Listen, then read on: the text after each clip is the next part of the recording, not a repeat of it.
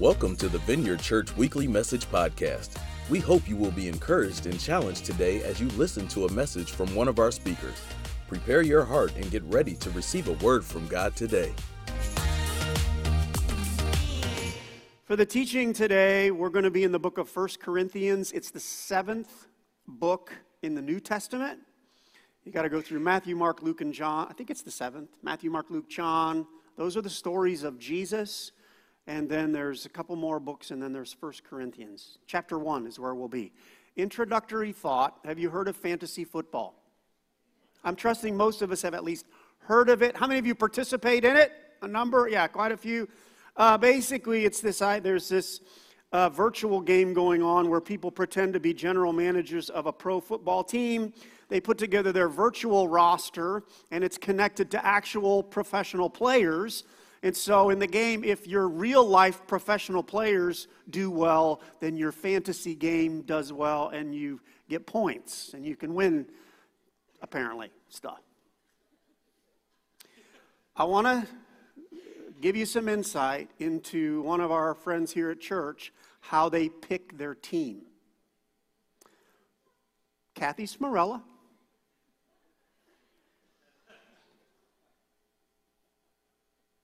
Most people look at stats, skills. Here's how she chooses her team. Who has an interesting name? Seems like a great way to win. So on her team, she chooses people like DeAndre Swift. Right? Because Jalen Waddle.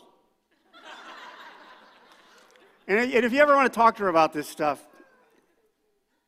if you want to talk to her, have you ever met anyone who, when they're describing something, they kind of think they're cute? Like, so she says, so one of my team members is Jalen Waddle, and then she says, Waddle. It's guy coming up on the screen here. She picked him because his name is Juju. All right, so that's how she picks her team. By the way, this thing that she does, if you ask her about how she chooses her NCAA March Madness bracket thing, she bases it on which team mascot could beat up the other team mascot. All right. So 2 thoughts from that. 1, please do not dismiss Kathy's spiritual skills, because spiritually she's spot on so many times. I don't know about the whole other stuff. The other thing is, this is an example. Here's why I bring it up. It's an example of a person who makes some choices in an unusual way. Does that, like, unique decisions? And I would submit to you, we all do this in some ways, typically in some areas of life. I grew up eating peanut butter and tomato sandwiches. And it's like, now you won't listen to me the rest of the time. It was just a thing, and I've decided I still do that. Others, some of you may have a friend who wears short pants like all year. Have you met these people? Why would you decide to do that? No. If we did this, we won't do it. But probably in a group of a couple hundred folks here in the auditorium, there's still someone who chooses to use a flip phone. Yeah, some of you are like, what's a flip phone? It's a little phone that doesn't actually have pictures on it. It's just and so if you're still using a flip phone, I'm tempted to have you stand so that we can mock you publicly. Because we don't. All right, so everybody, we make these unique decisions, unusual choices. Well, we're going to make a shift here because God is, you ready? God is a God who at times makes unusual choices, I think, to us. Some examples. Maybe you've considered this. When God created everything, after every day of creation, it took 6 days, he would create, and then he would say, it's good. And then he would create, and then he'd say, oh, this is good, and this is good, and this. And at the end of the creation, he created mankind. And it's curious to me that in the midst of that creation, he would give mankind free will. Why would you let us, right, and include in it decisions where we could decide whether we're going to do good or evil? You could argue, that's an interesting choice. Why would he do that? Another one, there's an Old Testament story. It's a bunch of the Old Testament revolves around a man named Abraham. God used Abraham and Sarah to be like the great-great-grandparents of this nation of Israel. And for me, why not pick somebody else, Lord? Because it took Abraham, he was 100 years old when he finally had his first kid. Like if you were going to build a nation, why not pick, Fred and Fertile Myrtle? Like, why would you start at 18 and just start having, no, you didn't like that one. Sandra, you didn't like that one. It just some of the things that he chooses to do seem interesting or unique. Of course, the greatest strange decision ever is in the midst of generations of rebellious people like you and I. People who ignore God, people directly sin against God. Why in the world would he decide, instead of punishing us, he sent his son to take our punishment that we would be forgiven? Are you crazy, God? Why would you do such a thing? By the way, the answer to that question is love. It's crazy, but why would he love us? It's nuts. So hold those thoughts. We're in a series called But God, 2 words that change everything. And in this series, we're looking at sections of the Bible where those 2 words, but God, are present.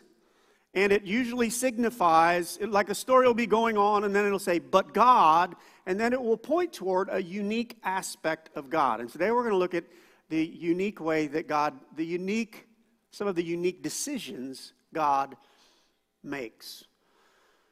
All right, 1 Corinthians chapter 1.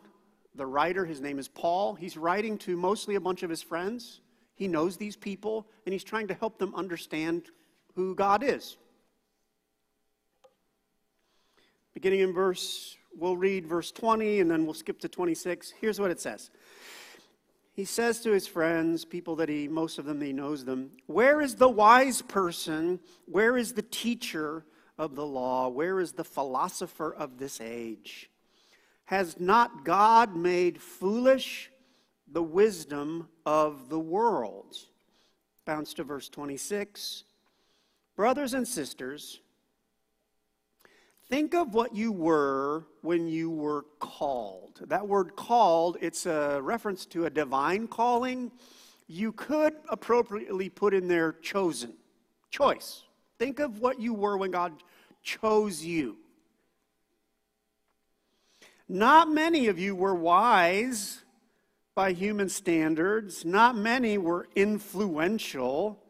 Not many were of noble birth.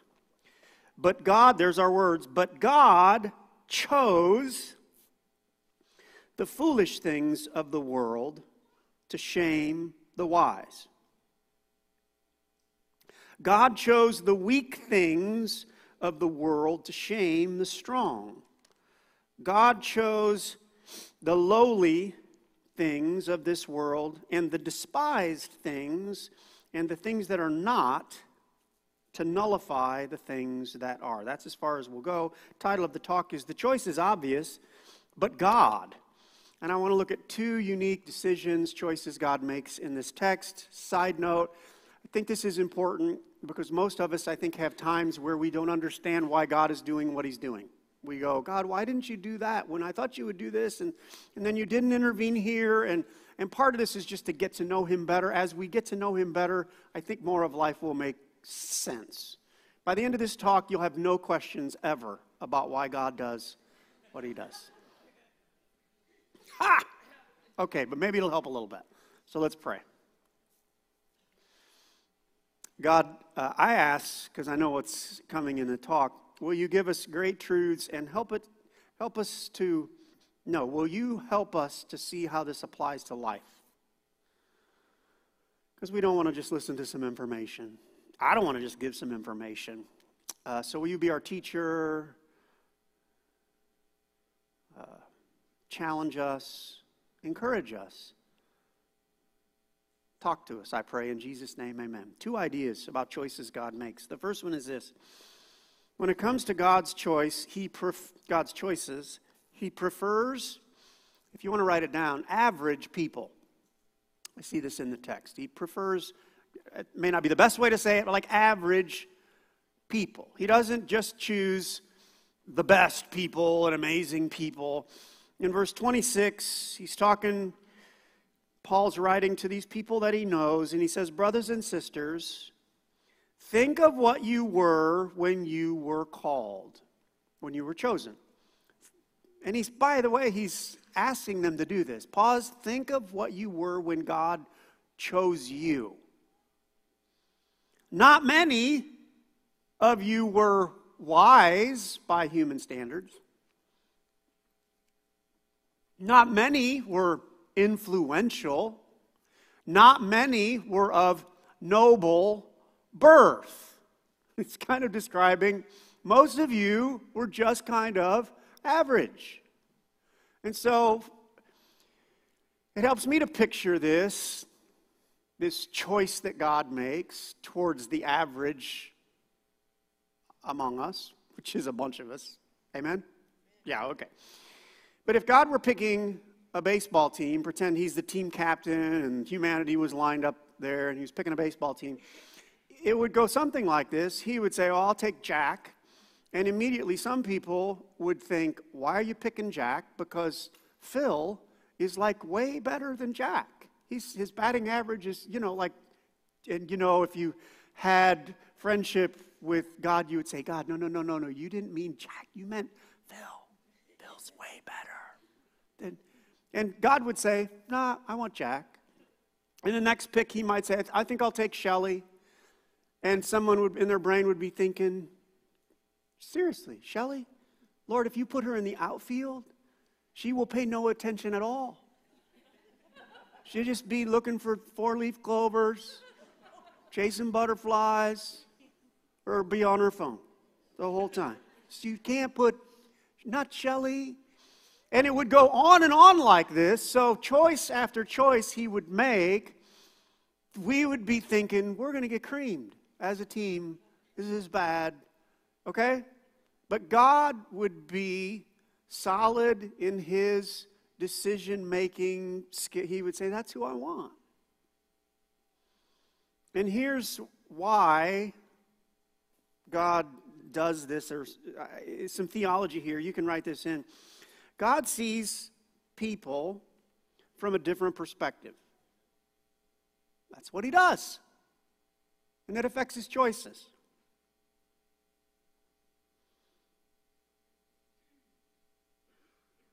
There's so many examples in the Bible of God passing by who we would think would be better and pick someone who it appears to be average or less. I already mentioned Abraham and Sarah, when you'd think, gosh, it took them 100 years to get started in the family thing the right way. Why would you? There had to be somebody better. I'm going to insert a verse here. It doesn't fit perfectly, but it's talking about Jesus, who, by the way, was the best. But even Jesus, it's like God didn't play his entire hand initially and made him appear average when he wasn't at all. Here's what it says about him. This is in Isaiah. This is a prophetic. It's foretelling about what Jesus will be like when he comes.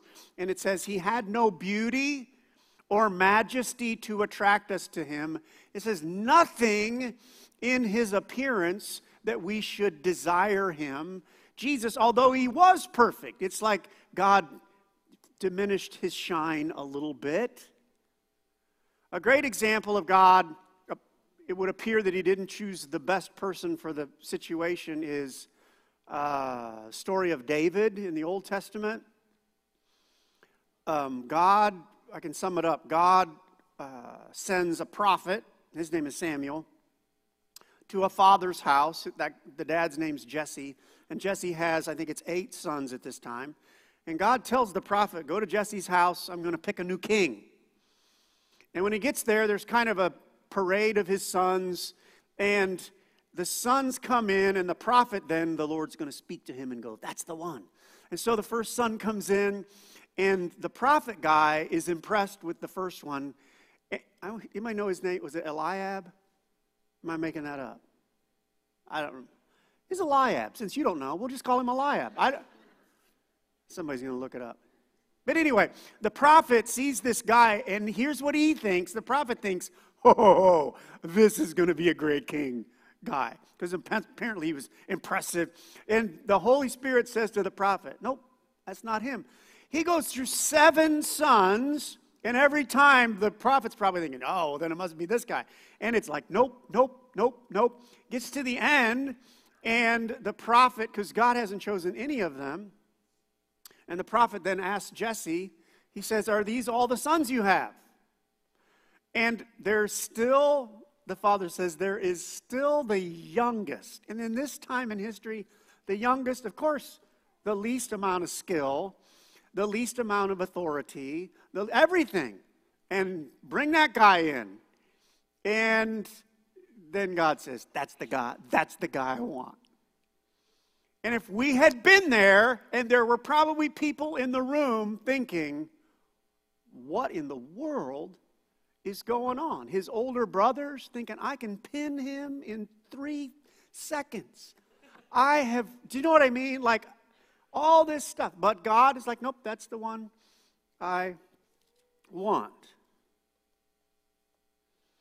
Just so you know, just to be clear, this is still God's practice. He still prefers what we might describe as average. Do you want proof? Look around. Everybody, let's do this. Ready? We've been sitting for a while. Stand up. Everybody stand up. Do a twirl. Look around. Look at those people. Do you see any raving beauties? Yeah, okay. Are you, yeah, so you're sitting down already. You've given up already. But when you think of the intellectual horsepower that's in the room, like, okay, why did we get, you think of, how about this? Think of the spiritual perfection that's in the room. Oh, gosh. I'm looking around, and we're just kind of average, and God's chosen us. A lot of us in the room have had an encounter with God where God said, I want you to be my son. And we think, I don't know if you've ever done this, but I think, what the heck? You know me, because I know a little bit about you, God. You really don't want me in your family. And he's like, yeah, I really do. He prefers average people. So how do you apply this to life? This is the thought that came to my mind. So a little bit of a shift here to catch up. Here's an idea. You can write it down. When God chooses me, do I brush it off? It's a question. And if I could go back and redo it, I would just say, when God chooses you, don't brush it off. Don't brush it off. You think, oh, he couldn't be choosing me, and he couldn't be wanting me. Because he likes average people like us. I want to specifically talk about 3 areas not to brush off God when he chooses you. The first one is salvation. There's not really a place on your handout. You can write it down if you'd like. Salvation. If you understand the fact that you are a sinner and Jesus came to pay the price for your sin, to wash away all the sin of your past, all the sin that you might do today, and all the sin of your future, if you understand that, if you get it, don't brush it off, run to it, accept it. You think, well, I don't know if I'm good enough. You ain't good enough. You're pretty average, but grab onto it. Take advantage of it. Doesn't have to make sense. Take advantage of it. The first time I heard the gospel in such a way that it made sense to me, I declined God. I knew something was going on in my heart and in my mind. I knew God was like, get up there and let that guy pray for you. go. And I'm like, I don't get what, no way. I had all kinds of little reasons, excuses. I'm so grateful that 2 weeks later, he gave me another shot. And I almost ran forward. Because I'm like, you really want me? Don't argue with God when he says, yeah, you. Salvation, blessing. I want to insert this in here. This is basically the idea. If God's giving you something in this season of your life to enjoy, enjoy it. 1 Timothy 6:17 says, talking about people who put their hope in God, and it's describing God, and he says, who richly provides us with everything for our enjoyment. If you've got a good thing going on this afternoon, enjoy it.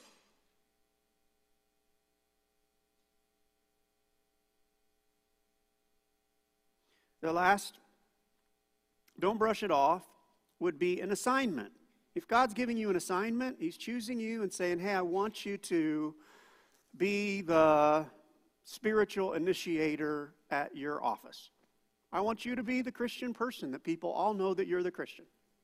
I want you to be the one who's willing to pray for someone. You're the one who people begin to identify. I think they believe in God. I think they have a Bible. Does that mean, if God's calling you, giving you that assignment, do not think, well, I don't know if I'm good enough. I don't know if I have. Just say yes.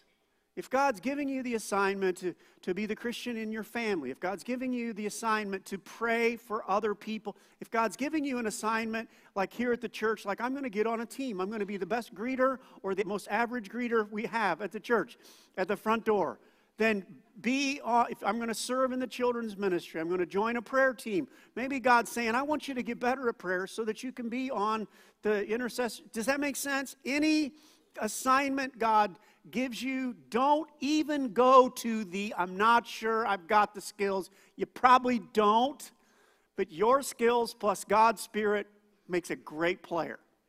That's the way it works. I'm going to do a little tangent here. Did it in one other service. If you've not heard recently, if you're a Christian, follower of Jesus, and you are not in a present assignment or have not received an assignment for a while, you should take your spiritual pulse. If you're doing nothing, that sounds too harsh. Oh well, if you're doing nothing, like it's just you and your hobbies and your stuff, and you're serving no one. You're not on a team at the church. You're not doing anything out there. It's just about you. I'm a little bit afraid for your soul. Because God is a God who is on mission, and when he calls us to do and to be helpful on the team. So if that's you, wake up. I just did that. That's a wake up and begin to cry out to God. God, show me. I could talk about this for a while. Come on. If you need help with that, like jump on a team here at the church, okay, we'll go on now. No, we're not going on. That's if you're 15. If you're 15, you're like, no, I'm just 15, I'm just average. No, 15, jump in. If you're 50, I know your body's falling apart, but God can still use you. If you're 84, and you're like, no, I'm in the last season, you're not dead. Do something for God. This sounds really harsh, doesn't it, Adam? I'm being mean. Does that? We're going on. God prefers average people. Second thing, gosh, we're going to have to go quick now. He actively resists the elite. This is going to be a fun, edgy point. Might not have thought of this. Actively resists the elite. He actually pushes back on people who are great or think they're great. In the text, it says, but God chose Look at the motivation. God chose the foolish things of the world to shame, isn't this interesting? To shame the wise, or people who think they're wise. God chose the weak things of the world to shame the strong. The word there for shame means, shame. It means to disgrace. Look at this, to intentionally disappoint. It's like blocking their way. It's like actively resisting them. This is why it might be new to us and think, oh, come on, God doesn't ever like jump in someone's way and mess them. Does that make sense? Oh, but apparently, some of God's motivation in this text is he's using some of the weak things like us to shame the super people or people who think they're amazing. So I tried to put this idea in a sentence. It's something like this. Of course, this isn't perfect because I'm an average guy. When God sees an arrogant, self-centered, successful person who thinks they are really something, he may or will set them up for an embarrassing failure at some point. He'll just say, I'm just setting you up because you think you're strong, you're not. Story. Average story. When I was in high school, it's 1894, something like that, I was in high school. Freshman orientation. I don't know why I still remember this. The entire class, it wasn't a huge, 150 high schoolers in the freshman class. We had all gotten into the gym for freshman orientation, and I think like everybody was there waiting for the principal or the assistant principal to tell us some things. And from this side, we're in the gym. From the wrong door on the other side, a young lady came in, and we'll call her Katrina. That's a fun name. Katrina came in. And she came in the wrong door, and we're all the way across. And instead of, I think a lot of people would have realized, oh, wait, I came in the wrong door, I'll go back around. She walked all the way across the gym floor in front of us all. And here's the thing about Katrina. She was really noticeably pretty girl. She dressed really nicely, and we were mostly a jeans and t-shirt, high school. And it felt like, I don't know what was going on in her heart, but it felt like she strutted across the gym floor. If you can probably picture, because she had heels on and a dress, and she was working it.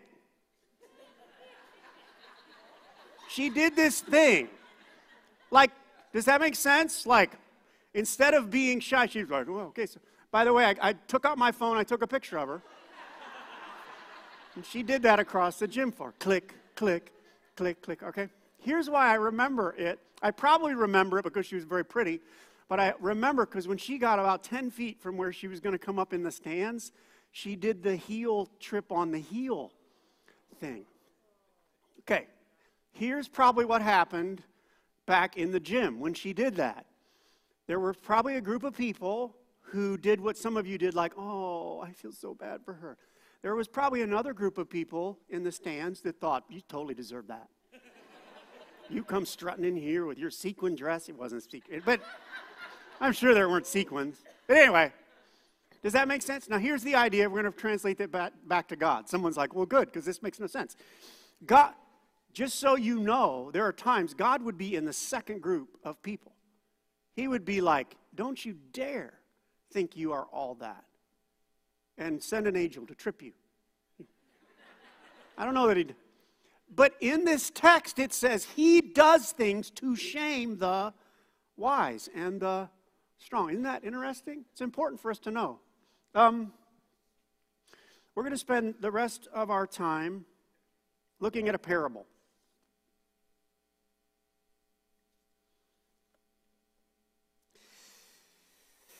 Luke 14 says, Jesus is using this parable to teach us about the kingdom of God and about the Father.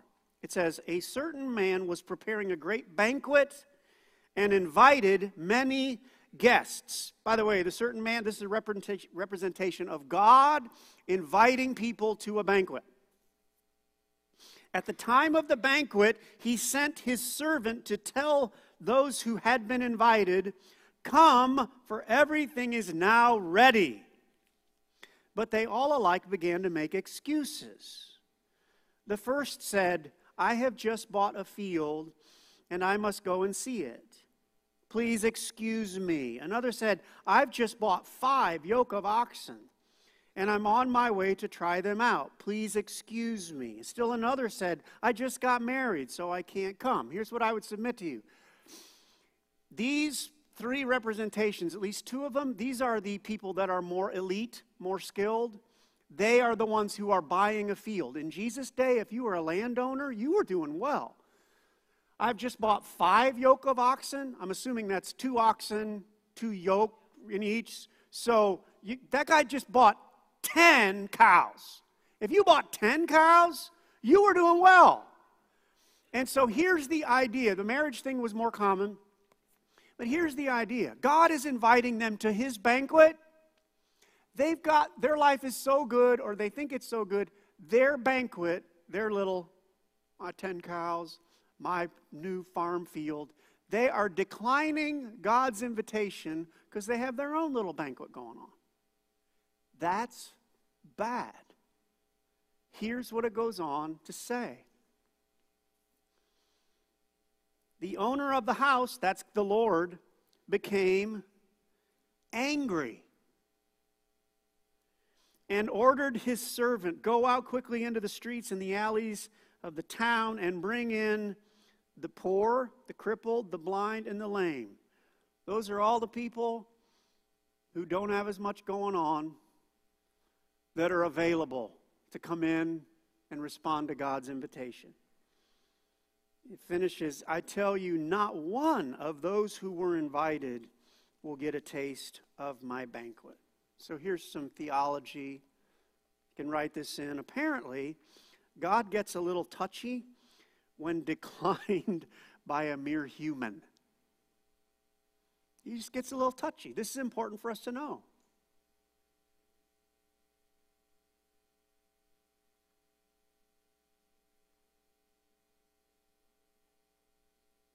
And just to be really serious, this banquet is an invitation to personal relationship with God. It's an invitation to participation in the kingdom of God. This invitation is an invitation to heaven. And these people are going to miss heaven because of a piece of land. These people are going to miss heaven because of 10 cows. Not a good choice.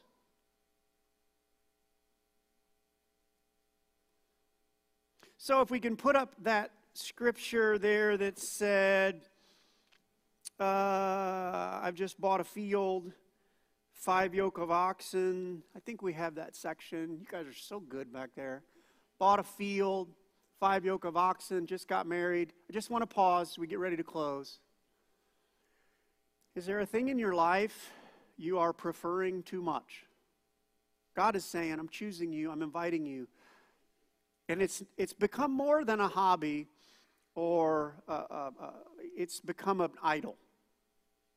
Does that make sense?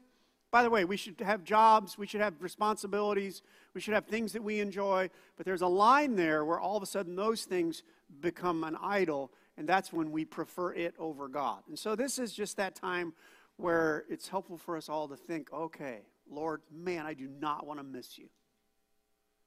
And to ask God now or today, will you show me over the next days if something's creeping in so much that you are inviting me and I'm like, yeah, I can't come.